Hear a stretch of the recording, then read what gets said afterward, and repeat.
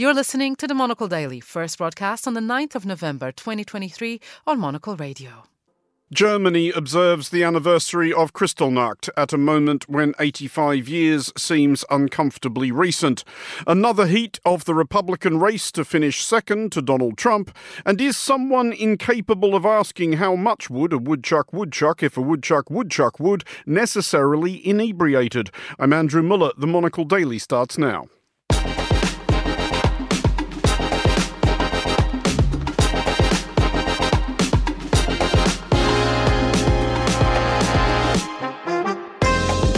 Hello and welcome to the Monocle Daily, coming to you from our studios here at Midori House in London. I'm Andrew Muller. My guests Lynn O'Donnell and Bill Hayton will discuss the day's big stories, and we'll have Henry Rees Sheridan's latest letter from New York City. Stay tuned, all that and more coming up right here on the Monocle Daily.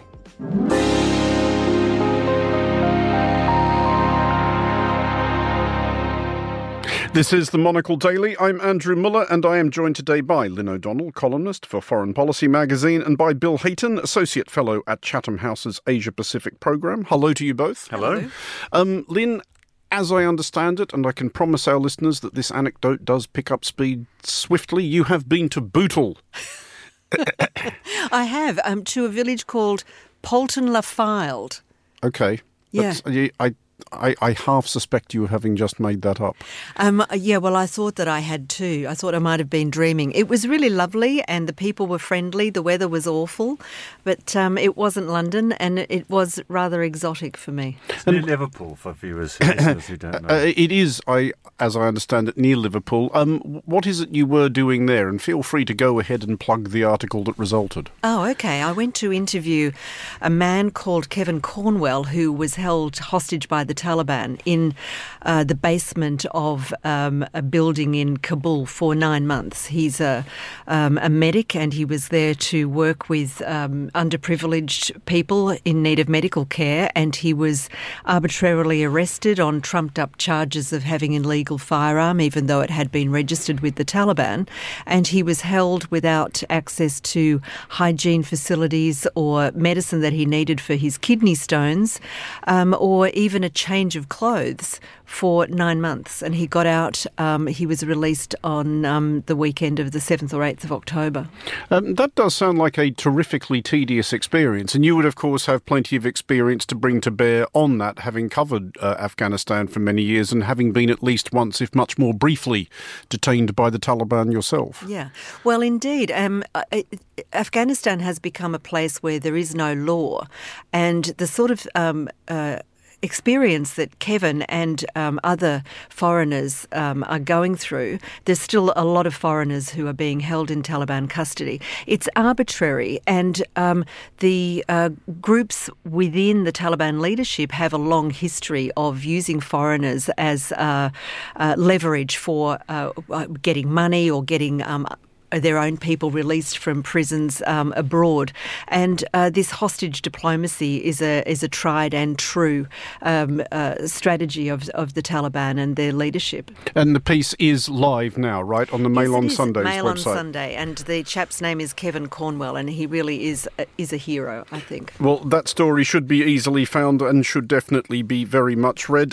Bill, you meanwhile, our listeners may not be aware, are taking those first steps towards becoming a successor to Dennis Thatcher. Indeed, I'm practicing walking 10 feet behind my wife at the moment. My wife is running for Parliament, and I have to do the husbandly duties. This is potentially quite exciting. She is the Labour candidate in where? In Colchester, in east of England. Labour haven't won Colchester since 1945. But this year, or the next 12 months, is the moment, I think. It's the polls are looking good. Although what the polls actually mean, no one can actually tell. Have you actually been obliged to turn up at any events? I haven't quite opened fates, but I've definitely visited allotments, and I'll be doing all the civic duties, you can be sure of that. Excellent. What kind of small talk does one make at an allotment? Do you get into conversations I try to avoid comments about melons or grapefruits or anything like that. Well, we look forward to hearing much more about that as the election draws closer, but we will start the show proper in Germany, which is today noting the 85th anniversary of the anti-Jewish pogrom by Nazi paramilitaries, remembered by history as Kristallnacht. Its memory endures as a benchmark for statements of violent intent by extremists and for warnings unheeded by complacent authorities assuming that such manias will burn themselves out. This year's Kristallnacht observances have been lent unpleasant resonance by a recent resurgence in anti-Semitic nonsense across Europe perpetrated by the malevolent and/or crazy seizing upon the current war in the Middle East as an excuse. Bill, first of all, the depressing fact where Europe is concerned is that this stuff never really goes away, does it? No, I guess ebbs and flows, and it's flowing particularly nastily at the moment. And this idea that somehow people who feel outraged about the situation in the Middle East would think that it was appropriate to go and take that outrage out on somebody who has no connection to it, but in this country other than sharing a religion or faith. But across Europe, I mean, the whole of the EU is supposed to have a sort of anti-Semitism strategy in every country, but half of the states haven't got one. So and France, the left seem to be ripping themselves apart about whether they want to take part in a march against anti-Semitism because the far right party are going to take part, so therefore the far left are not going to take part. And you just think this is kind of getting crazy. Ironically, I guess, all things considered, Lynn, it is arguable that Germany recognises the danger of this better than any other country. Olaf Scholz, the Chancellor, spoke recently at a synagogue in Berlin, which has been firebombed, and described himself as ashamed and outraged. But has anybody yet really figured out what you can do about it? Because you kind of find yourself dealing with that trap of trying to reason people out of something they never reasoned themselves into. I think that you're right about Germany having put a lot of effort into it since World War II. Their history is seared, especially on younger generations, I think. And there was a long period when I was living abroad when I would meet young German people who would just volunteer the information about how they felt about it and what sort of reconciliations that were being made in German society. And since October the 7th, there has been a lot of effort at the upper echelons of the German government, I think, to get across the message that anti-Semitism is not acceptable in any way at all. A couple of Hamas-related charities, for instance, have been banned, and we've seen these, as you say, the Kristallnacht commemorations. But it seems to me that anti-Semitism in Europe isn't really very far below the surface, and entrenched ideas are very easily expressed in the current fraught environment. And you have very smart people who they don't want to listen to the other side, because if I listen to the other side, I might have to take into account that there's another opinion besides mine. And friends of mine here in London are expressing very deep fear for their personal safety.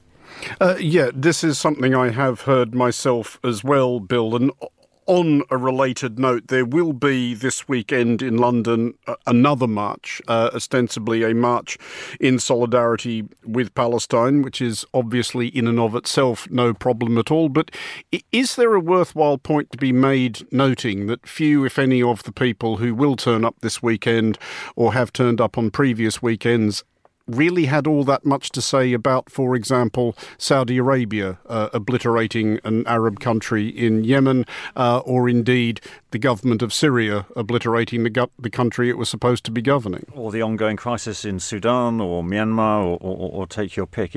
Indeed. It seems these expressions, I mean, let's not deny the fact that there's a grave crisis going on in Gaza. Thousands of people are being killed and many more injured. And we'd all like to see that violence stop. But why is it that certain causes pick up national opinion and others don't? And it seems to me it's a lot about what people think of themselves and how they express themselves and, kind of how they define their identity. And we've kind of copped to this position, certainly in Britain, I think, where there, as you were saying, there is no sort of sense that there being a safe space, if you like, where we could sort of discuss this and realise the complexities involved. People are polarising, taking opposite positions, and there are politicians out there who are, willing to capitalise on that rather than trying to kind of create some sense of, in a year's time, where are we going to be and how are we going to get to that point? Well, on the subject of politicians willing to capitalise on that, Lynn, this weekend's march scheduled in London has been the centre of a particularly heated row because it will be coinciding with Remembrance Day, November 11th, which is on Saturday, and it will be passing reasonably close to the Cenotaph on Whitehall, which is the centre of those observances. The Home Secretary in particular, Suella Braverman, has tried to make a thing out of suggesting that it is not appropriate to have the pro-Palestine march at the same time, or on the same day at least, as the remembrance ceremonies. Is she trying to make a fight out of nothing very much, really? Well, this is another thing about, as Bill was saying, it polarises, but it's also it's easily grabbed by political opportunists. And let's say it, Suella Braverman is a political opportunist, and some of the other things that she's been saying recently are really egregious. And I feel like we should describe her as Home Secretary as of this broadcast. Up to this minute, she's still in the job. But this is a woman who uses homeless people, poor people, immigrants who've risked their lives to get away from war zones as political capital. So I kind of discount her attempt to whip up hysteria around whether or not pro-Palestine marches coincide in the same city with the Remembrance Day commemorations. And I had a long think about this. And at first I thought, well, this is something that is really very close to the British experience and expression of its identity, the armistice and the poppies and all of that sort of thing. But I also think that what was fought for was the freedom to express the opinions and the feelings that the people who want to march alongside or round the corner or whatever for pro-Palestinian causes should be able to do. Yeah. So I think it's worth saying on this that Britain, unlike perhaps other countries in Europe, we don't mark the Armistice Day specifically, apart from the minute silence at 11 o'clock. Our commemoration is on Remembrance Sunday. So, people go shopping and play football on Armistice Day. It's Remembrance Sunday that's the national commemoration. Just finally on this, though, Bill, is it arguable, do you think, that politicians trying to make a thing out of it actually makes trouble more likely? Because they do create a more febrile atmosphere around the event. Well, heaven forbid I suggest that maybe that could be this politician's intention. Well, to Spain now, where news that a deal has been struck which will enable Pedro Sanchez to crack on as Prime Minister has been overshadowed by an attempt on the life of Alejo Vidal Quadras, former head of the Popular Party in Catalonia, more recently a co-founder of conservative populist party Vox. Vidal Quadras was shot in the face in Madrid earlier today, assailant and motive both presently unknown. Sanchez, meanwhile, proposes to continue governing with the support of Junts, Catalonian separatists led from afar by Carles Puigdemont, still exiled in Belgium to avoid imprisonment for his part in the illegal independence referendum of 2017. Lynn, first of all, fundamentally, is it actually quite weird to do a deal with a party which is led by a fugitive from justice whose whole thing is wanting to break up the country you're trying to govern? Well, weren't we just talking about political opportunism? That's what this is about, isn't it? Getting up the numbers so that you can make up for a fairly, what would be the word, non-definitive election. Just so, I think that this is political opportunism, and there seems to be a lot of argy-bargy about it. A lot of people in Spain are very much against it. The European Council has also expressed some discontent about it. But if it means heading towards a level of political stability in a country that needs it, then, yeah, go for it. Just settle it. I mean, Bill, as Lynn suggests, it was not an electoral triumph for the Socialists, the most recent election. In fact, they didn't win it. They came second, but the party which actually won it, the Popular Party, did not have the ability to assemble a majority from the parties that did get elected. Is Sanchez showing perhaps insufficient humility here? Possibly, but I mean, when you have 11 different parties in Parliament, which I think is the situation, and the maths, you either have another election or the maths dictate you have to kind of do, all kinds of, dodgy deals. And there's, of course, no guarantee that another election will return anything more conclusive. Exactly. But then, of course, you're locked into a coalition which might be incredibly unstable if it's just going to take a few people to sort of walk away. I mean, I guess, Puigdemont's party knows now that it, has a key place in this coalition and could walk away at any time.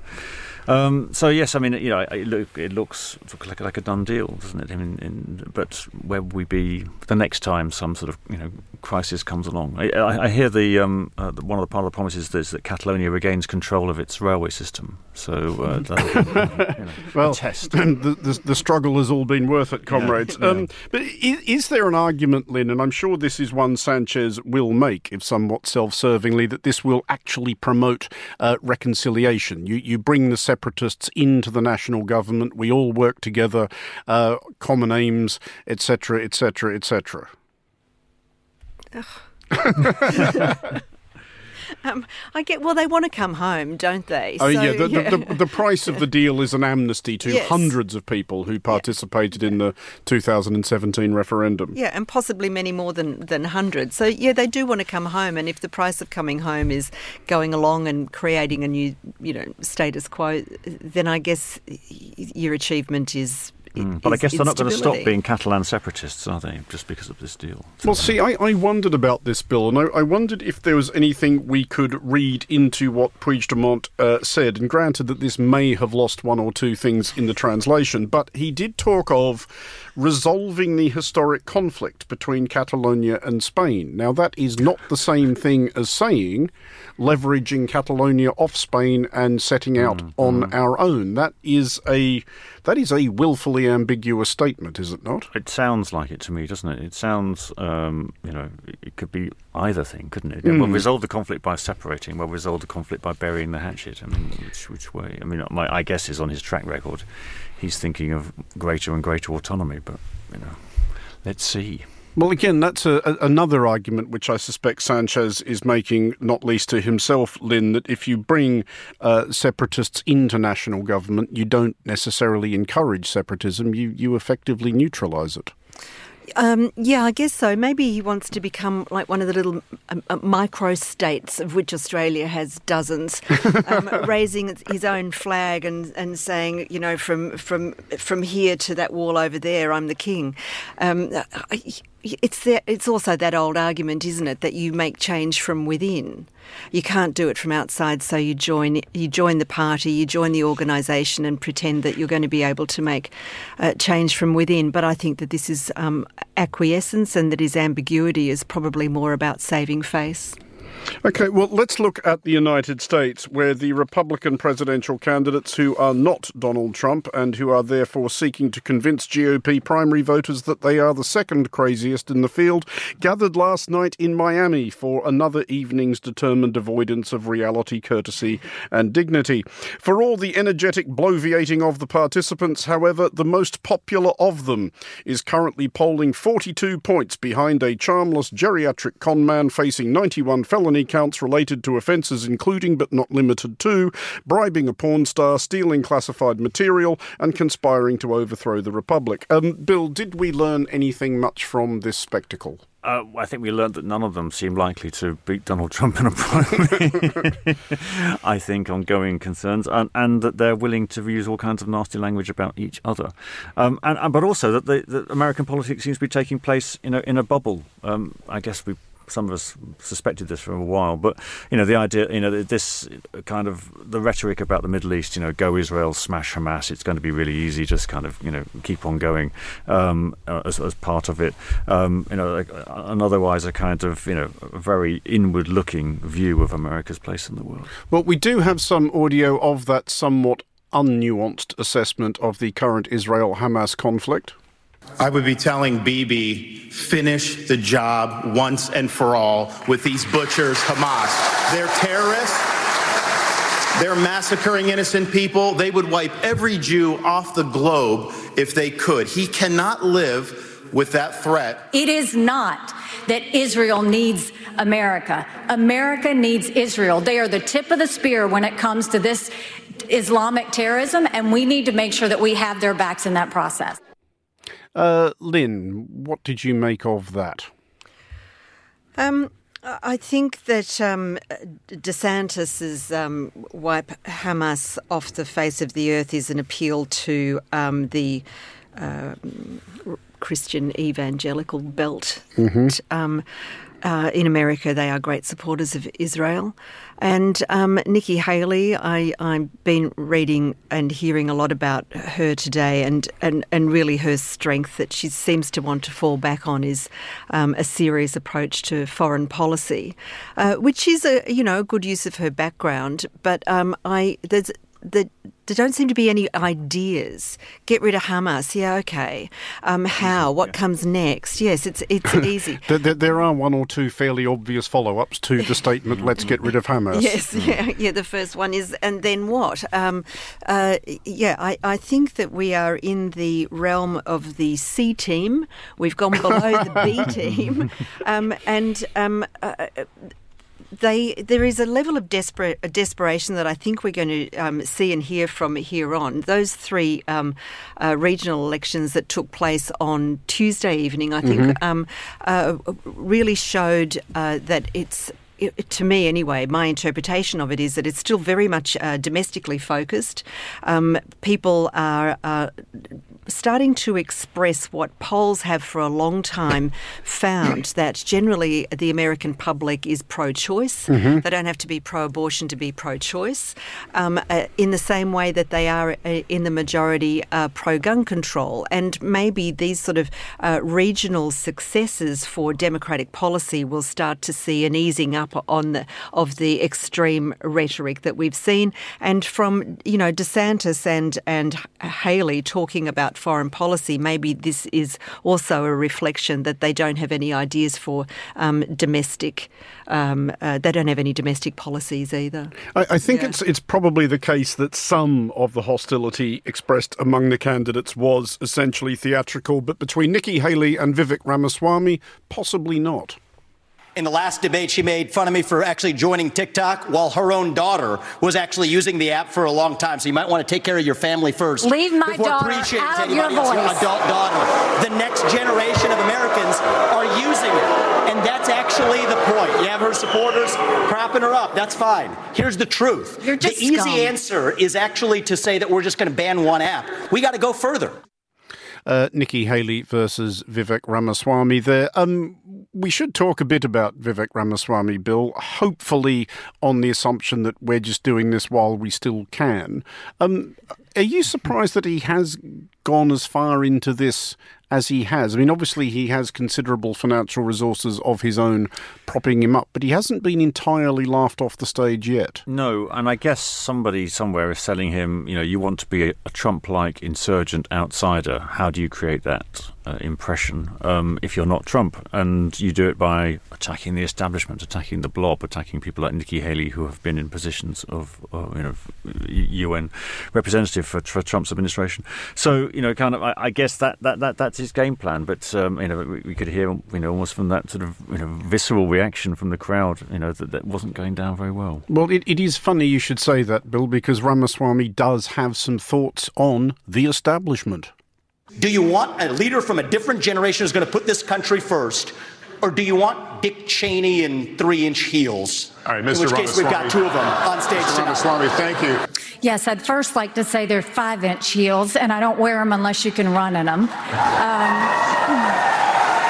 got two of you on stage. The second thing that I will say is I wear heels. They're not for a fashion statement. They're for ammunition. In fairness to Ramaswamy, Lynn, though he cannot time a line to save himself, that is quite a good joke about there being two candidates with 3-inch heels on stage, obviously having a bit of a pop there at Ron DeSantis, who is widely believed to be augmenting his footwear. To be wearing lifts. Yeah. Well, it's a low blow, isn't it? I mean... Literally. Yeah. Yeah, quite pathetic. And I think that if he's got the... if he has, like you say, Bill, if he's trying to be the sub-Trump he can't deliver a line, and that sort of personal attack is he's just giving away his lack of character, I think. But the personal attacks thing, as we discovered just finally on this one, Bill, they kind of work. It became a trademark of Donald Trump's first campaign, and he does have a peculiar savant genius for giving people the derogatory nickname, and they stuck to people. Absolutely, yeah. And we all know who Lock Her Up refers to. Yeah, I mean, I guess... You know, if that's your aim, is to kind of be a populist and to engage, then but then you've got to be able to deliver the lines. And if Ramaswamy can't do that, then he ain't going to be the Trump 2, is he?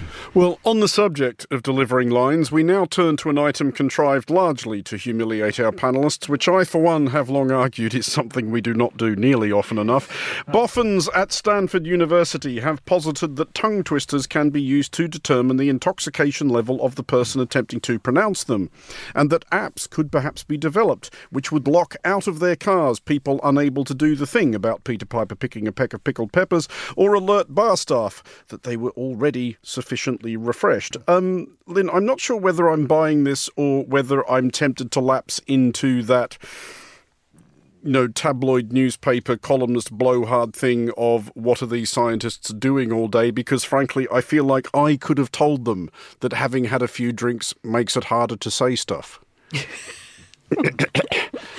I don't know what to say to that. I mean, this is a report from the Institute of the Bleeding Obvious, isn't it? Yeah, I guess so. But they were trying to take it a bit further and say this is something. Obviously, I think the idea is you have a little microphone in the handle of your car door, and if you stutter or stumble or slur your words when you're trying to put the key in, then it doesn't unlock. I mean, yeah, okay, but there are some people who stutter and slur anyway, right? So, they have acknowledged that this is a difficulty. I mean, Bill, I'm mostly annoyed I wasn't asked to participate in the study, which did literally involve having several drinks and trying to read stuff out. A 7-hour drinking session. I know. It's great. It could become my hobby as well as my job. But I love the way that this is kind of, as you say, part of the Institute of the Bleeding Obvious. But, 100 years ago, the police in a suburb of Edinburgh famously got people to say the Leith police dismisseth us to see if they were drunk or not. And and actually it spread across the British Empire. I think even on Australian courts they attempted to use this as a testing of proof. But now they can kind of dice up the audio into 1-second bits and test it against an algorithm and machine learn it and da-da-da-da. Or you could just try and say, Well, you do both have in front of you sealed envelopes. Well, they're not really sealed envelopes. They're sort of one piece of paper on top of another piece of paper. Lynn, I will ask you first to lift off the top piece of paper and contemplate what lies beneath. There will be something, I suspect, for you to read out in order to demonstrate to our listeners that you are entirely sober. Mm-hmm. What have you got there? If you look at look beneath, what does that say there? This one? Yeah, try that one. If a dog chews shoes, whose shoes does he choose? That's not bad. That's well done there, Bill. Do you want to try yours? Do you have to do it quicker now?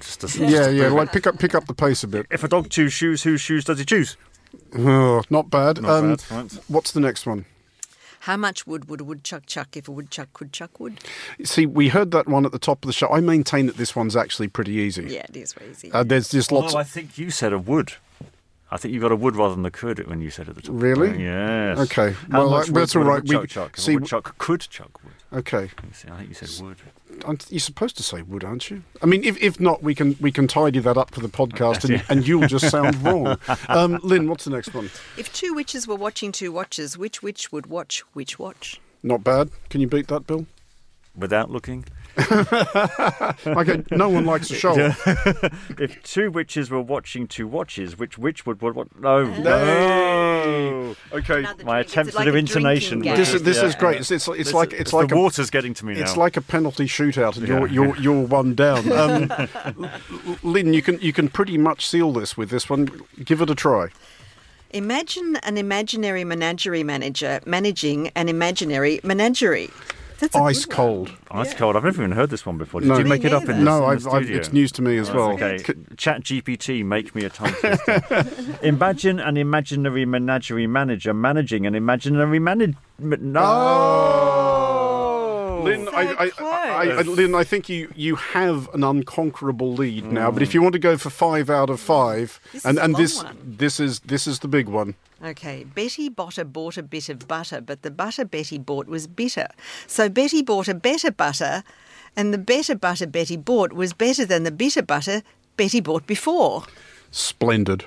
Betty Botter bought a bit of butter, but the butter Betty bought was bitter. So Betty bought a better butter, and the better butter Betty bought was better than the bitter butter Betty bought before. Yay! An amount of redemption there for you, Bill. Still went down out in the final. What was it? 5-3, I think. 5-3. Lynn, congratulations. And Lynn O'Donnell and Bill Hayton, thank you both for joining us. And finally, on today's show, it is time for our letter from New York City. Here is our correspondent, Henry Rees Sheridan. Where does one place end and another begin? Geographic borders have been in the news a lot in recent years, and not often for happy reasons. On the global level, the borderless world that was briefly dreamed of at the end of the Cold War seems as far away as it's ever been. Within nation-states and localities, boundaries between areas can be more or less distinct depending on social, geographic, and economic factors. Even within the UK, there's a broad spectrum. At one end, there are the so-called peace walls in Belfast, physical barriers that separate majority Protestant from majority Catholic populations in contentious areas. On the other, there are many places, like the suburbs that I grew up in, where there are few noticeable boundaries between areas that have different names superimposed above them on Google Maps. One of the first things I noticed after arriving in New York City from London was that NYC's neighbourhoods are much more sharply delineated than anywhere I've lived in the UK. And I'm not just talking about official boundaries, such as those that exist between the city's 5 boroughs. I'm talking about the informal borders between neighbourhoods that are more often than not established by social consensus. A major reason for this seems to be a characteristic that NYC shares with many US cities, which is its grid system. Much of the city's road network is laid in neat rectangles. This is particularly the case in Manhattan, where long, straight streets run the length and breadth of the island. These long, straight roads lend themselves to the neat delineation of neighbourhoods in the collective psyche. Sometimes neighbourhood names reflect their location relative to major streets. To take the names of 2 adjacent neighbourhoods in Lower Manhattan, Tribeca is an abbreviation of the phrase triangle below Canal Street, and Soho of the phrase south of Houston. Last week, the New York Times published an interactive digital map of the city. It was based on more than 37,000 drawings and responses by readers who were invited to name and draw their neighbourhoods, as well as data collected from older survey results from the former news website DNA Info. After the publication of the initial map, further submissions from readers brought 36 new neighbourhood names to the map. These included Starrett City, Beverly Square West, Lefferts Manor, Wingate, the Broadway Triangle, Pigtown, and the Hole. The map reveals how neighbourhoods are defined by the extent to which people believe they exist and where, rather than by any formal definitions. And a follow-up analysis by the Times reveals the energy that real estate agents pour into creating new neighbourhood names as a branding exercise. Failed attempts at marketable abbreviations include Bocokar for Borum Hill, Cobble Hill, Carroll Gardens, Sobro for South Bronx, Spaha for Spanish Harlem, Soha for South Harlem, and Rambo for right around the Manhattan Bridge overpass. You can't blame real estate brokers for trying to define neighbourhoods in this way. When it comes to the borders between neighbourhoods, the stakes are high for them. The location of a house can fundamentally alter the perception of its value. The Times looks at the example of a 3-bedroom, nearly $1.8 million property on the blurry border between Crown Heights and Prospect Heights in Brooklyn. The paper points out that if the apartment is listed as being in Crown Heights, it becomes one of the most expensive 3-bedroom units in the neighbourhood. But if the apartment is in Prospect Heights, it becomes a relative bargain for the area. There's nothing I can do to affect the borders between neighbourhoods in NYC. I can only try to enjoy them in my own way. That means using the New York Times map to find sharp borders between neighbourhoods, then going there to try to bestride them like a colossus, then realising that not even the very sharp boundaries are sharp enough for me to bestride, but still wanting to extract some kind of thrill at passing from one distinct geographical area to another in rapid succession, and deciding to achieve this by crossing from one side of the road to another repeatedly, just like a colossus. Henry Rees Sheridan, thank you for that. That was our New York radio correspondent, Henry Rees Sheridan. Today's show was produced by Vincent McAvaney and researched by Harrison Warlock. Our studio manager was Callum McLean, and a big thanks to our panellists, Lynn O'Donnell and Bill Hayton. The Daily returns at the same time tomorrow. I'm Andrew Mullett. Thanks for listening.